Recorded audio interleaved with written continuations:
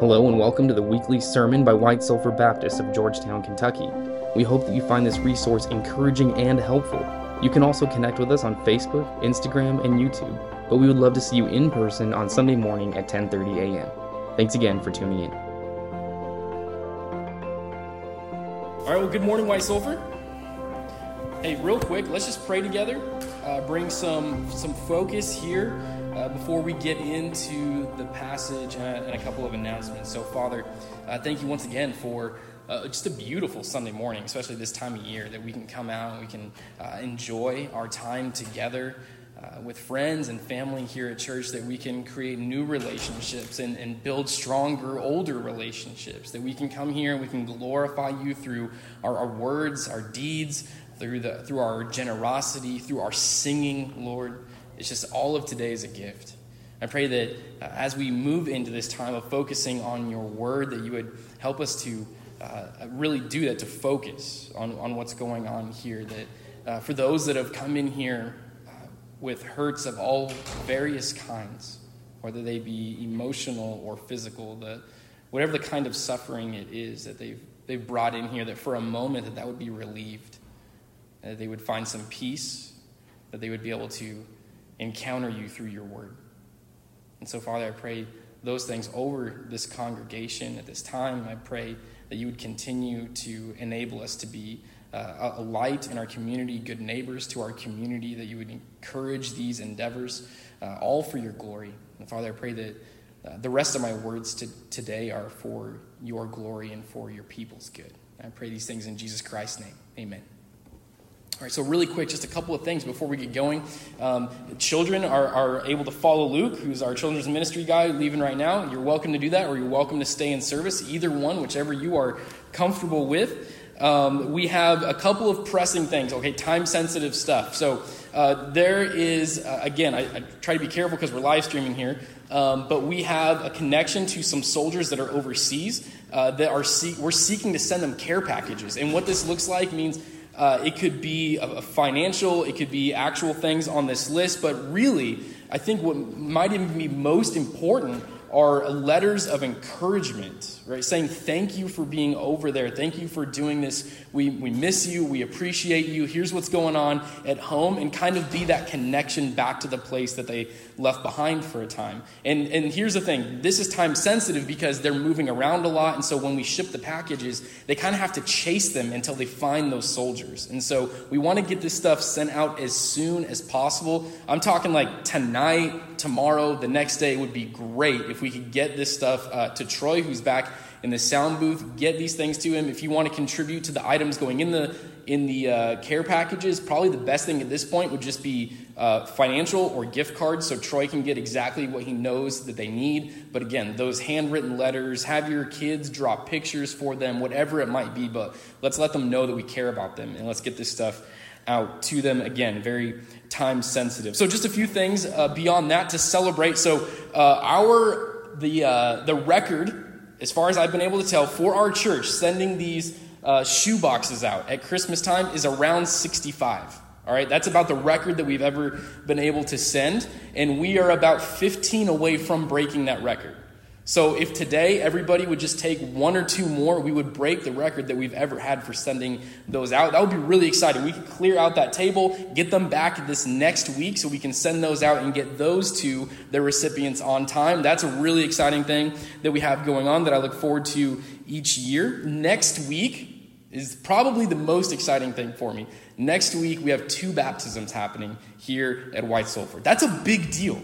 Right, that's something to celebrate, to get excited about. That's worth clapping over. Like glory to God, right? There's baptisms happening at our church. The baptistry is going to be filled up, right? That's going to be used. That God is going to be glorified in that special way next week. There's people making public professions of faith saying, yes, this is what I have decided. I want to serve the Lord. I want my community to come around me and encourage me and hold me accountable in that way, right? And support each other. There's all these amazing things happening, especially next week. So next week's a great one to invite friends, to invite relatives, to make sure that we come, we support, and we celebrate the decisions that these two people have made. So very exciting stuff happening in that way. And then again, last week, David filled the pulpit for me, which thank you, David. I really appreciate that. The church is just blessed to have more than one person that's able to do that. Right, and we have a couple of people that are not only able but willing to fill the pulpit. And there's not a lot of churches that have that blessing of being able to rotate in and out as they need. Coming up in December, we're going to be going into a mini-series based around the Advent season. And this is really exciting to me because we're going to start with the first week of December leading up to Christmas. It's going to be hope, joy, peace, and love. And each week we're going to focus on one of those. And each week we're going to take time to really see how does the coming of the Lord Jesus Christ, right, the baby being born in the manger, the incarnation of Jesus, how does that bring hope, joy, peace, and love to the world? And probably what's most exciting to me about this season and doing a series like that is that it's easy to go along with the whole, Christmas is the most wonderful time and most happy time of the year for everybody. And I'm one of those people that does get a little bit more excited around the holidays. And to my shame, I enjoy the pumpkin spice lattes, right? And stuff like that around the holidays. I really lean into it. And my wife just kind of rolls her eyes. We've kind of switched roles somehow, and I don't know how that happened. But the reality is that I know that that's not true for everybody. I know that a lot of times around the holidays, it can be the most painful time of year. It can be some of the most isolating times during the year, whether it be remembering a loss in the family that happened around that time, or maybe there's, for some reason or another, a significant amount of distance between you and those family members that you wish you were celebrating with. And so whatever the reason might be, we know that it's not always the most cheerful time for everybody during the holidays. And so I hope that this series is going to do exactly what the titles for each sermon suggest: bring hope, bring joy, bring peace, and love, all rooted in the gospel of Jesus Christ, which I think all of those things find their source right there in Jesus himself. And so with that means that in the next couple of weeks, we're going to be finishing up our series through the Gospel of Mark, which we started back in February. We took some time off during summer to cover some Psalms. And really the point of this series has not been to dissect each individual passage, but we have been going passage by passage through the book. Our goal has been to kind of capture the bird's eye view of Jesus' life and ministry. That's been the goal of this series. What does the big picture look like? So we chose Mark because Mark moves quickly. He goes, and then this happened, and this happened, and then this happened. That's how he moves through his gospel. Whereas like Luke and John, they slow down. They really get into detail. They open things up more. But we wanted kind of the gospel in a nutshell. And so we went to Mark. Well, and we titled this series Good News for Hard Times, like you can see behind me. And the reason for that is that the word gospel, literally translated, means good news. Mark starts off his writing by saying this is the good news of Jesus Christ. So that's where that part, and then for hard times comes in because it's very likely that this gospel, this good news, was the first written scripture in the hands of persecuted Christians of the early church. So Christians that were likely worshiping in underground tombs next to dead bodies because that's the only place that they could hide, where they wouldn't be killed while they were worshiping or fed to wild animals or whatever the case may have been. They were likely holding even maybe just pieces of Mark's gospel, of Mark's good news about Jesus Christ. And those are hard times, right? When you're having to worship underground. And yet the gospel, the good news of Jesus that Mark has recorded for us, is still good news for the hard times that we're facing today. And we can go into the application of that later. But as we've been going through this, like I said, we've been looking at this broad picture of the life of Jesus. We've arrived today at the final days of Jesus' earthly ministry. So we're going to be in Mark 14. You can go ahead and turn there, Mark 14, starting in verse 1. And we'll get to that in just a second. I just wanted to give you a head start. The other place, if you wanted to turn, would be Exodus 12. So Mark 14 and Exodus 12, you could go to both of those and be ready if you wanted to follow along with me. Now, here's the thing. I realize that when I'm speaking, especially when we do like a Facebook live stream or something like that, I really have no idea who's listening. And so one thing that I wanted to say is that if you're here this morning or if you're listening online or whatever the case may be and you're not a Christian, maybe you've stumbled upon this, maybe your grandma sent you the link and she's like, please just listen to this. And you're like, this is nonsense, it's a fairy tale, all of this. I just wanted to gently push back on that for a minute because I know as we go into Christmas and the holidays, I know as we start to look at some of the miraculous things that are about to happen in the life of Jesus, that can all become a little bit seeming like fantastic. But the thing about the Gospels, and especially Mark in some ways, is that he takes the time to root these events not just in some kind of philosophy that is kind of like up there, right? But he roots them in historically verifiable people, historically verifiable places that are still there today that we know existed, historically verifiable holidays that are still happening today. And so as we look at these things, they are rooted in history. There's a grounding to them. They're not just nice sayings. They're not just little proverbs that have no attachment to anything historical. But these events happened. These people existed. And so as we move on from that, I just wanted to take some time and remind us that these things are real. And so they have real meaning for our lives today. That Jesus' atonement for our sins took place in history. It's a historical fact. And so that means it can have practical, real meaning for our lives today. Now, in the season that we're about to step into in the story, it's Passover, the celebration. It's important that we understand some of the basics and the background of this festival before diving into the passage this morning. So sometimes farmers or gardeners, what they will do is in fall, they'll plant seeds in the ground, let them overwinter so that they pop up in the spring. Like I know in California, we do this a lot with garlic. We'll plant garlic in the fall, we'll let it overwinter, and then it comes up in the spring. And kind of what we're seeing today is the fruit of some overwintering that has happened. So back in Exodus 12, 1 through 14, let's go ahead and read that together. This is going to lay some of the groundwork for us when it comes to what we're going to read in Mark 14. So Exodus 12. The Lord said to Moses and Aaron in the land of Egypt, "This month shall be for you the beginning of months. It shall be the first month of the year for you. Tell all the congregation of Israel that on the 10th day of this month, every man shall take a lamb according to their father's houses, a lamb for a household. And if the household is too small for a lamb, then he and his nearest neighbor shall take according to the number of persons, according to what each can eat, you shall make your count for the lamb.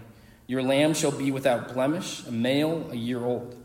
You may take it for the sheep or from the goats, and you shall keep it under the 14th day of this month, when the whole assembly of the congregation of Israel shall kill their lambs at twilight. Then they shall take some of the blood and put it on the 2 doorposts and the lintel of the houses in which they eat it. They shall eat the flesh that night, roasted on the fire with unleavened bread and bitter herbs, they shall eat it. Do not eat any of it raw or boiled in water, but roasted, its head with its legs and its inner parts. And you shall let none of it remain until the morning. Anything that remains until the morning you shall burn. In this manner you shall eat it, with your belt fastened, your sandals on your feet, and your staff on your head, and you shall eat it in haste. It is the Lord's Passover. For I will not pass through the land of Egypt that night, and I will pass through the land of Egypt that night, and I will strike all the firstborn in the land of Egypt, both man and beast. And on all the gods of Egypt I will execute judgment. I am the Lord. The blood shall be a sign for you on the houses where you are. And when I see the blood, I will pass over you, and no plague will befall you to destroy you when I strike the land of Egypt. This day shall be for you a memorial day, and you shall keep it as a feast to the Lord throughout your generations. As a statute forever, you shall keep it as a feast."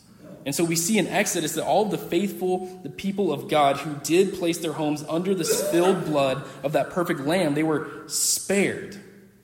And what was happening is that Jesus, the Lord, had actually come to his people who were enslaved in Egypt. And it had been 400 years of this. He shows up on the scene. He says, it's time to set them free. The Pharaoh is saying, no, I'm not going to set them free. And every time that God makes the request, you need to set my people free. And Pharaoh says, no, the Lord sends a plague upon the people. 9 times this happens. And on the 10th time, he says, if you don't do it, I'm going to send an angel of death into the land.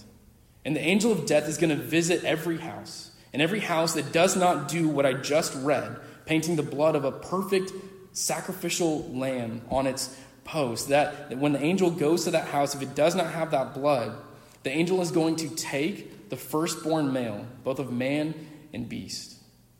And it's going to be a dark night in Egypt. And there's going to be mourning and wailing, and it's going to be terrible, so you should just let my people go. And Pharaoh says no. And the Lord sends the angel of death. And our point is not to open that up necessarily this morning, but we pick up the thread there that we're going to follow all the way into the New Testament. Those are the seeds that are planted that are then overwintered for a couple thousand years until Jesus arrives on the scene. In fact, we follow this thread of imagery, if we were to pick it up and start following it all the way through to the New Testament, to John 1. And in John 1, John the Baptist, he comes out of the wilderness, right, like a crazy man, wearing camel's hair and eating locusts and wild honey and preaching. I mean, just a real wild guy that comes out of the woods, a prophet from God. And he says, look, the Lamb of God who takes away the sin of the world. This is the one I told you about. After me comes a man who ranks ahead of me because he existed before me. But you have to capture the imagery here. John the Baptist says, look, the Lamb of God who takes away the sins of the world. So we go from the imagery of one lamb, right, kind of being the covering for a person or a family in a home, to Jesus being enough to cover the sins of the world. And so the seeds are starting to sprout from John the Baptist. He recognizes Jesus as the fulfillment of the Passover feast, the final sacrifice, the once-for-all atonement for sin, the spotless Lamb of God. God is providing the perfect sacrifice to cover the sins that were actually committed against him. He says humanity has no chance of saving itself. I'm going to have to do something. So again, he pursues, he goes to his people, just like in the Garden of Eden. Adam and Eve sinned, God goes to them. Where are you? Where are you? Right? When they're caught in slavery, he goes to them. I will set you free. And again, Jesus pursues his people, and even today he is pursuing his people. So then if we continue, we're following this thread, right? We pick up in Mark 14. And at this time, the Passover is at hand. I mean, it's the season for it. This is what's happening. They're remembering what happened in Egypt. They're thanking God. This is a festival that they have been doing year after year. And preparations for this meal are being made. The themes of God's covenant with Israel, sacrificial lambs, blood atonements, they're all heavy on the people's minds. And you can see why Jesus chose this season, right, to not only institute the new covenant, but to make that final sacrifice, that complete atonement, because the stage had been being set for thousands of years for this moment. Jesus didn't just say, oh, that's going to be the good time to do it. No, it was planned. This was all pointing to Jesus from Exodus. This was his moment to arrive on the scene. So you can see that the seeds that had been planted so many centuries ago in Egypt have finally come out of winter and are about to sprout. And so what we're going to do is we're going to read our passage this morning. Mark 14, starting in verse 1. But I felt that context was necessary to understand the weight of the moment that we're stepping into. It was 2 days before the Passover and the festival of unleavened bread. The chief priests and the scribes were looking for a cunning way to arrest Jesus and kill him. Not during the festival, they said, so that there won't be a riot among the people. While he was in Bethany at the house of Simon the leper, as he was reclining at the table, a woman came with an alabaster jar of very expensive perfume of pure nard. She broke the jar and poured it on his head, but some were expressing indignation to one another. Why has this perfume been wasted? For this perfume might have been sold for more than 300 denarii and given to the poor. And they began to scold her. Jesus replied, "Leave her alone. Why are you bothering her? She has done a noble thing for me. You always have the poor with you, and you can do what is good for them whenever you want, but you do not always have me. When she has done what she could, she has anointed my body in advance for burial. Today I tell you, whenever the gospel is proclaimed in the whole world, that she has done will be also told in memory of her." Then Judas Iscariot, one of the 12, went to the chief priests to betray Jesus to them. And when they heard this, they were glad and promised to give him money. So he started looking for a good opportunity to betray him. On the first day of unleavened bread, when they sacrificed the Passover lamb, his disciples asked him, "Where do you want us to go and prepare the Passover so that you may eat it?" So he sent 2 of his disciples and told them, "Go into the city, and a man carrying a jar of water will meet you. Follow him. Whenever he enters, tell the owner of the house, 'The teacher says, where is my guest room where I may eat the Passover with my disciples?' He will show you a large room upstairs, furnished and ready. Make the preparations for us there." So the disciples went out, entered the city, and found it just as he had told them, and they prepared the Passover. When evening came, he arrived with the 12. While they were there reclining and eating, Jesus said, "Truly I tell you, one of you will betray me, one who is eating with me." They began to be distressed and to say to him one by one, "Surely not I." He said to them, "It is one of the 12, the one who is dipping bread in the bowl with me. For the Son of Man will go just as it is written about him. But woe to the man by whom the Son of Man is betrayed. It would have been better for him if he had not been born." As they were eating, he took bread, blessed and broke it, and gave it to them and said, "Take it. This is my body." Then he took a cup, and after giving thanks, he gave it to them, and they all drank from it. He said to them, "This is my blood of the covenant, which is poured out for many. Truly I tell you, I will no longer drink of the fruit of the vine until the day when I drink it new in the kingdom of God." After singing a hymn, they went out to the Mount of Olives. Then Jesus said to them, "All of you will fall away, because it is written, 'I will strike the shepherd, and the sheep will be scattered.' But after I have risen, I will go ahead of you to Galilee." Peter told him, "Even if everyone falls away, I will not."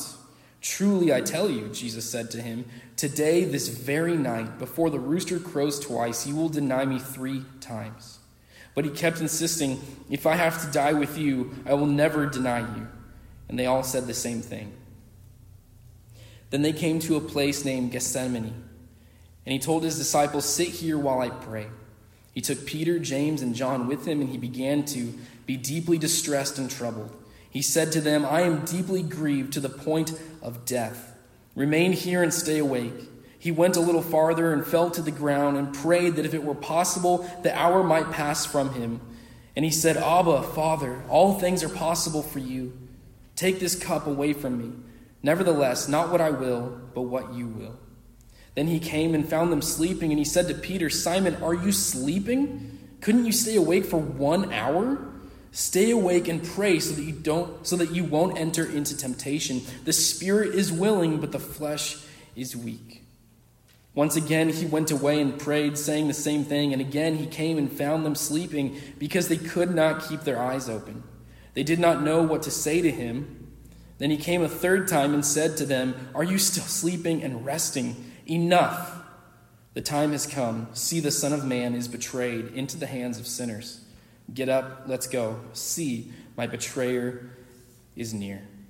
That's our passage for this morning. So the first point is that Jesus gives himself for love. And that's what all of this is a big setup for, is that there's going to be this great pouring out of Jesus himself. We know, like we've covered in the beginning, that the fulfillment of the Passover and the solidifying of the new covenant between God and man happened on the cross. Right? When that sinless Lamb of God, just like John the Baptist was proclaiming, died on the cross, bled, right? This blood was spilled as the atoning sacrifice for people in our place. Jesus poured himself out so that the wrath of God against us would pass to him. We get to stand where he should stand, and he stands where we should be standing. We switch places. It's substitutionary, and we have to capture that as we move through these final passages of Mark. He poured himself out for us. And so one question for this morning then is, how does this fact change your life? Like I argued in the beginning, these things are rooted in history. They're historically verifiable events. So how does it practically change your life? How does it go from being a nice thing that we post on Facebook, right, or that we put on a Christmas card, to being something that causes me to live differently? Does the outpouring of love from Jesus to yourself fill you with motivation to do the same? J.C. Ryle in 1859 wrote, "A cold heart makes a slow hand. If a man once understands the sinfulness of sin and the mercy of Christ in dying for him, he will never think anything too good or too costly to give to Christ. He will rather feel, what shall I render to the Lord for all his benefits? He will fear wasting time, talents, money, affections on the things of this world. He will not be afraid of wasting them on his Savior. He will fear going to the extremes about business, money, politics, or pleasure, but he will not be afraid of doing too much for Christ." I think that's how it starts to apply to our lives. When we see what Christ has done for us, there should be nothing that we would hold back from doing for him or in his name or for the gospel or to further the kingdom. Our life belongs to him. As Paul says in Romans 12:1 and 2, that we are a living sacrifice. Right? That so long as we will live unto Christ. He says that even if he dies, that's even better because then I get to go be with Christ. That all of life is for Christ because of what Christ did for us. And this is something that I believe Mary understands. Point number 2 is that Mary gives perfume for love. Now there's something we have to catch here. We're going to read it again, starting in verse 3 of Mark 14. "While he was in Bethany at the house of Simon the leper, as he was reclining at the table, a woman came with an alabaster jar of very expensive perfume of pure nard. She broke the jar and poured it on his head, but some were expressing indignation to one another. 'Why has this perfume been wasted? For this perfume might have been sold for more than 300 denarii and given to the poor.' And they began to scold her. But Jesus replied, 'Leave her alone. Why are you bothering her? She has done a noble thing for me. You always have the poor with you, and you can do what is good for them whenever you want, but you do not always have me. She has done what she could. She has anointed my body in advance for burial. Truly I tell you, wherever the gospel is proclaimed in the whole world, what she has done will also be told in memory of her.'" So this perfume, it's not just any perfume. There's something very different, very special about it. It's not like a perfume you might pick up at the mall. It's not like perfume you might pick up at a specialty shop that's a couple $100s. No, this perfume would have been equal to roughly a year's salary at the time. A year's salary. And so that got me curious. I went and looked, and as of 2022, the average annual income in the U.S. is around $74,000. And what I couldn't figure out was that individual or household, but it doesn't matter. Think about an annual income, right? She just poured out about $74,000 worth of perfume, if we were to equate that to today's money. I can't imagine doing that. Right? She did something incredible. The value of a thing determines what we are willing to invest in it and sacrifice for it. So the nicer the object, the better we're going to give to it, right? If I have a really nice sports car, I'm not going to put the cheapest Walmart tires on it. I'm going to put nice racing tires on it. If I buy a really nice house, then the renovations inside the house are probably going to be pretty nice. They're probably not going to be the cheaper countertops. They're probably going to be the marble countertops or the nicer appliances, right? The more value I see in a thing, the more I'm going to invest into it. And that's exactly what this woman has done. We see this also with the widow a couple weeks ago. Right? She had absolutely nothing left to her name but a penny. And she comes and she drops that in the box for the kingdom. And Jesus says she just gave more than all of the Pharisees had ever given. And then we see this woman, who I believe is Mary, pours out the perfume. She sees Jesus. And what I mean is she really sees him for who he is. Not just with her physical eyes, but the eyes of her heart, they've been opened. Her faith sees him as the Savior that has come for her. In fact, I think she has a better grasp on who Jesus is than all of the other 12 disciples. I think she does. I think she gets it. Because over and over, Jesus has been saying, I'm going to die soon. I'm going to die soon. I'll be resurrected. I'm going to die soon. He's been communicating this in different ways and at different times, but over and over. And Peter keeps rebuking him for saying it. Peter doesn't get it. The other disciples are scolding her for doing this, but she knows exactly what she's doing. This woman has listened.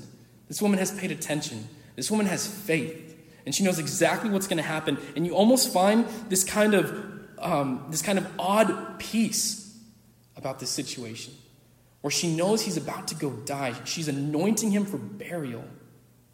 And so what can she do? She finds the thing that is most valuable to her, that she will probably never, ever be able to replace, and she pours it out because she says, that's the best that I can give him in this moment. And she does not hesitate.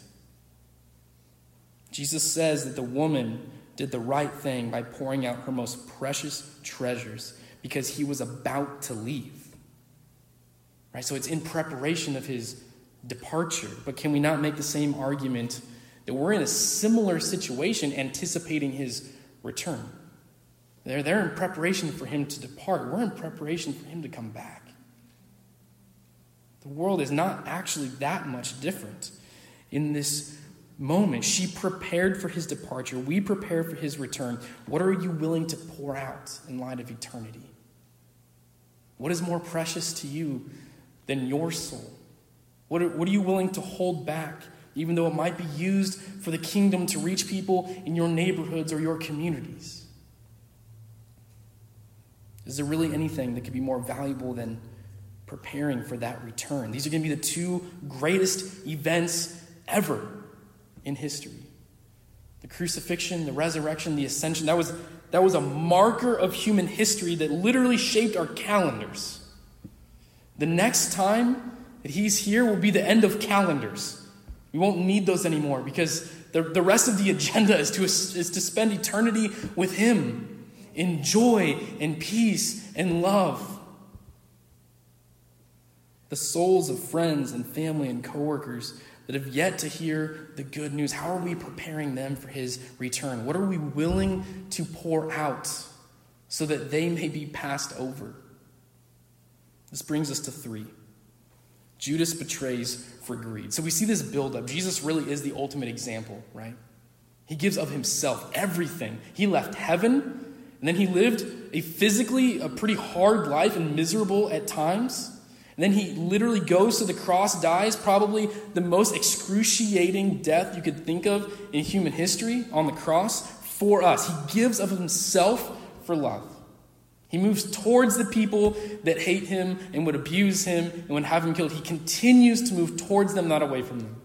And then Mary, she's following this example. She's getting it. And she says, I'll give everything that I can in this moment. That's this perfume. I'm going to pour this out for love because I love my Savior and what he has offered me. And then there's this sharp contrast with Judas. And Judas is it's a heartbreaking story to meditate on the life of Judas. He never actually loved Jesus or any of the other disciples. Judas did what a lot of people today do. They show up to church, they maybe post some religious stuff on Facebook, and they give the general appearance of loving Jesus. But you have to get below the surface of Judas to find the problem, because on the outside it all looked good. He was one of the 12, man. He was on the inner circle, right? He was right there with them. He was out preaching. He probably performed miracles with Jesus. He lived with Jesus. But he has no joyful willingness to sacrifice and be poured out for the sake of Jesus. In fact, it's revealed that his greed is the determining factor by which he makes decisions. In verse 10 it says, "Then Judas Iscariot, one of the 12, went to the chief priests to betray Jesus to them. And when they heard this, they were glad and promised to give him money. So he started looking for a good opportunity to betray him." So verse 11, that's key. "And when they heard this, they were glad and promised to give him money. And so he started looking for the opportunity to betray him." So it wasn't Christ that Judas was hanging on to. It wasn't Christ that had a hold of his heart. It was greed. It was money, probably some reputation mixed in there. But that was the determining factor on how he would make decisions all the way up to betraying his friend to the cross. That is what happens. That's the ugly outcome of a heart that has been captured, entangled by sin. These are the kind of decisions that people start to make. Now listen to the distress that this causes Jesus, even while he knows it has to take place. So in verse 34, he said to them, "I am deeply grieved to the point of death. Remain here and stay awake." Jump to verse 41. Then he came a third time and said to them, "Are you still sleeping and resting? Enough! The time has come. See, the Son of Man is betrayed into the hands of sinners. Get up, let's go. See, my betrayer is near." So you could do a sermon series on the life of Judas, a diagnosis of what went wrong. Why did he make these decisions? But we don't have time for that, so we're going to focus on one thing here this morning. Sometimes the worst hurts that you will ever get are from people who are Christians or call themselves Christians. And really, these are two categories that we can find. The first is that they might really be Christians, but they're still dealing with their own sin. And that's going to happen anytime you get any group of people together. There is no perfect church. Every church is made up of people that are sinners forgiven by the grace of God that are still fighting sin, trying to put sin to death, and we're going to bump into each other. And there's going to be offenses, and there's going to be hurts, because everyone here is still sinning until the Lord comes or they die and go to heaven. That's the reality of the situation, but that doesn't mean that they don't still hurt when that happens. Or category 2, they are Christian in name only, like Jesus. And that is the reality of every church also. The story of Judas is really both fascinating and tragic. Like I said, he walked, he ate, he lived with Jesus for 3 years. He preached, he performed miracles. And listen to this. Jesus, being God, knowing everything, nothing hidden from him, knew who Judas was. He knew his heart. He knew how it would end. And he still washed Judas' feet. And even at that very Last Supper, where Jesus knew he was staring into the eyes of the one that would betray him, Jesus made sure that Judas had a seat at the table. In fact, in other gospel accounts, when Judas arrives with the Romans and the Pharisees, the religious leaders, to arrest Jesus greets him and says, "Friend." That's the word that he uses. I don't know about you, this has been very challenging for me this last week studying this, and the interactions between Jesus and Judas, the fact that he would still call him friend, the fact that he washed his feet, he made sure there was a seat at the table for the betrayer, is very sharp and impactful for me. So like I said, until Jesus returns, we're going to be bumping into each other. Right? Even in the closest inner circle of Christians, there's going to be times of offense, because we're still a work in progress. Sometimes we're going to offend each other. But when we look to the example of Jesus, I want us to, just like Mary pouring out her perfume, I want us to look to Jesus as our example and say, what can we do to be more like that? So when we look to him and we see, how did he interact with even the one that would betray him? How can I be more like that? How can I extend that kind of radical grace that the world would never agree with? Because we see things going around all the time saying, don't cross an ocean for someone who wouldn't jump over a puddle for you. I see that all the time. That's not Christian. That's not a Christian sentiment. If that was true, then I would have no hope of being saved, because the Lord never would have left heaven to come for me. How can we be more like Christ? So I'm going to leave us with 3 questions. Nathan, you can join me at this time. We're going to take communion here in just a minute. Go ahead and get your cups out, your can openers if you need them. Three questions to kind of chew on today and maybe for the rest of the week, okay? Here they are. What do you hold tightly to? If it's Christ, what you love can never be taken from you. If Christ is the thing that your hands are on, that's the thing, he's the one that you're holding on to, then that will never and can never be taken from you. He has you, you have him, and that's a done deal. But if you're holding on to your career and you're unwilling to pour that out, if you try to hold on to your life, you're going to lose it, right? That's what Jesus says in the Gospels. Number 2, how will you use all the things that can and will be taken away from you at some point? See, when you die, you don't get to take this stuff with you. Your money, your health, your time, your home, your car, your family, your friends, your church building, your country, and you can keep going on and on and on. How are you going to use those things? See, Mary, when she saw Jesus in the room and she saw her perfume on the mantle, it just made sense in her mind to pour out the best of what she had in that moment for Christ. Not to keep it on the mantle as a source of pride in the future or to milk it for the rest of her life, to try and give herself the best possible life that she can or make herself the most comfortable. She said, I'm going to give this to Christ in this moment. How can we use what he has given us as tools for the kingdom? Number 3, how are you preparing to suffer well for Christ? This is one of the things that haunts me as a pastor.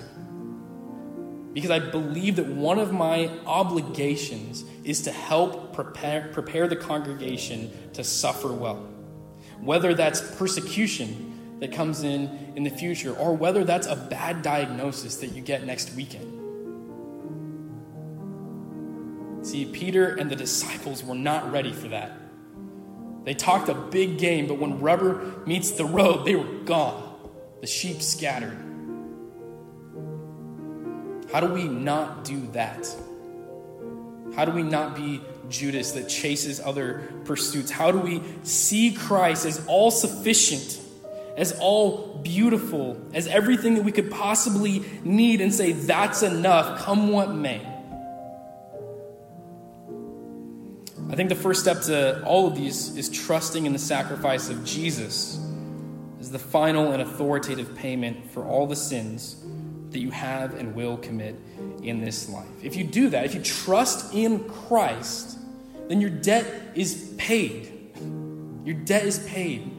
Your conscience can be clear because Christ has stood in your place. He will cleanse you from all of the unrighteousness that you've ever been in. You are forgiven, and more than that, it goes beyond just a debt clearing, but you're welcomed home to the family. I've said this over and over, but I have to say it, that he's not just a judge that says, okay, you may go free, but then you are adopted into the family. You get to spend holidays with them, right? You all of a sudden have this family of other adoptees that have been brought in, and you are united with Christ, but you're united with your new family. And so this morning, I'll just do that. Do that. Place your faith in Christ. Because then you get to join us and you get to start preparing for his return, just like Mary prepared for his departure. And that's what we're doing. That's the mission. Preparing for his return means going out, making disciples, baptizing them, and teaching them to follow all that he instructed of us. It means reaching our community. It means being good neighbors. It means being on mission. So when you trust in Christ, you get to be a part of that. You get to come work shoulder to shoulder with us, and we get to do this together. And it's no longer a kind of a lone wolf effort out there. So with that, we're going to take communion. Go ahead and open your cups. Let's do the bread first. When we take communion, I give this every time. This is for Christians. So just like we talked about in the beginning, I gave the history, really, of Passover and how it led into the Lord's Supper. This is a memorial for those who have made that covenant with God. We're memorializing in a very spiritual way the very agreement that we have with the Father. We place our trust in his Son, and he forgives us. And so if you're not a Christian, or if you're not sure this morning, that's okay.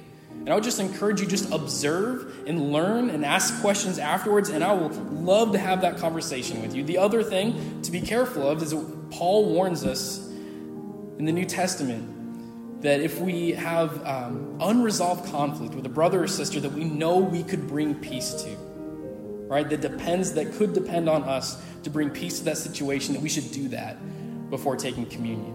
So just with those reminders, go ahead and open the bread. And we're going to read straight out of our passage again this morning from Mark, starting in verse 22.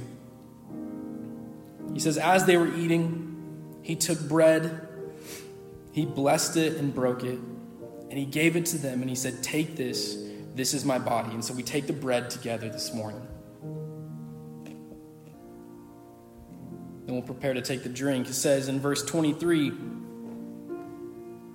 then he took a cup, and after giving thanks, he gave it to them, and they all drank from it. And he said to them, this is my blood of the covenant, which is poured out for many. And so what we do is we do this in remembrance of him, and together we take the cup this morning. Father, we could spend an eternity, maybe we will spend an eternity just being grateful, living in this place of gratitude for what was done on our behalf. Pray that you would make us like that woman that poured out her perfume, that we would give all that we have for you because you gave your life for us. Make it real to us. Let there be an impact on our lives today. Continue to breathe life into us. Continue to help us be the hands and feet of your Son in our communities, making a difference, sharing the gospel, bringing light and love and the warmth of Jesus to a dark and cold and hurting world. Father, I pray these things in Jesus Christ's name. Amen. The grace of the Lord Jesus Christ and the love of God and the fellowship of the Holy Spirit be with you all. And to him who is able to do far more abundantly than all that we ask or think, according to the power at work within us, to him be glory in the church and in Christ Jesus throughout all generations, forever and ever. Amen. You may go in peace this morning.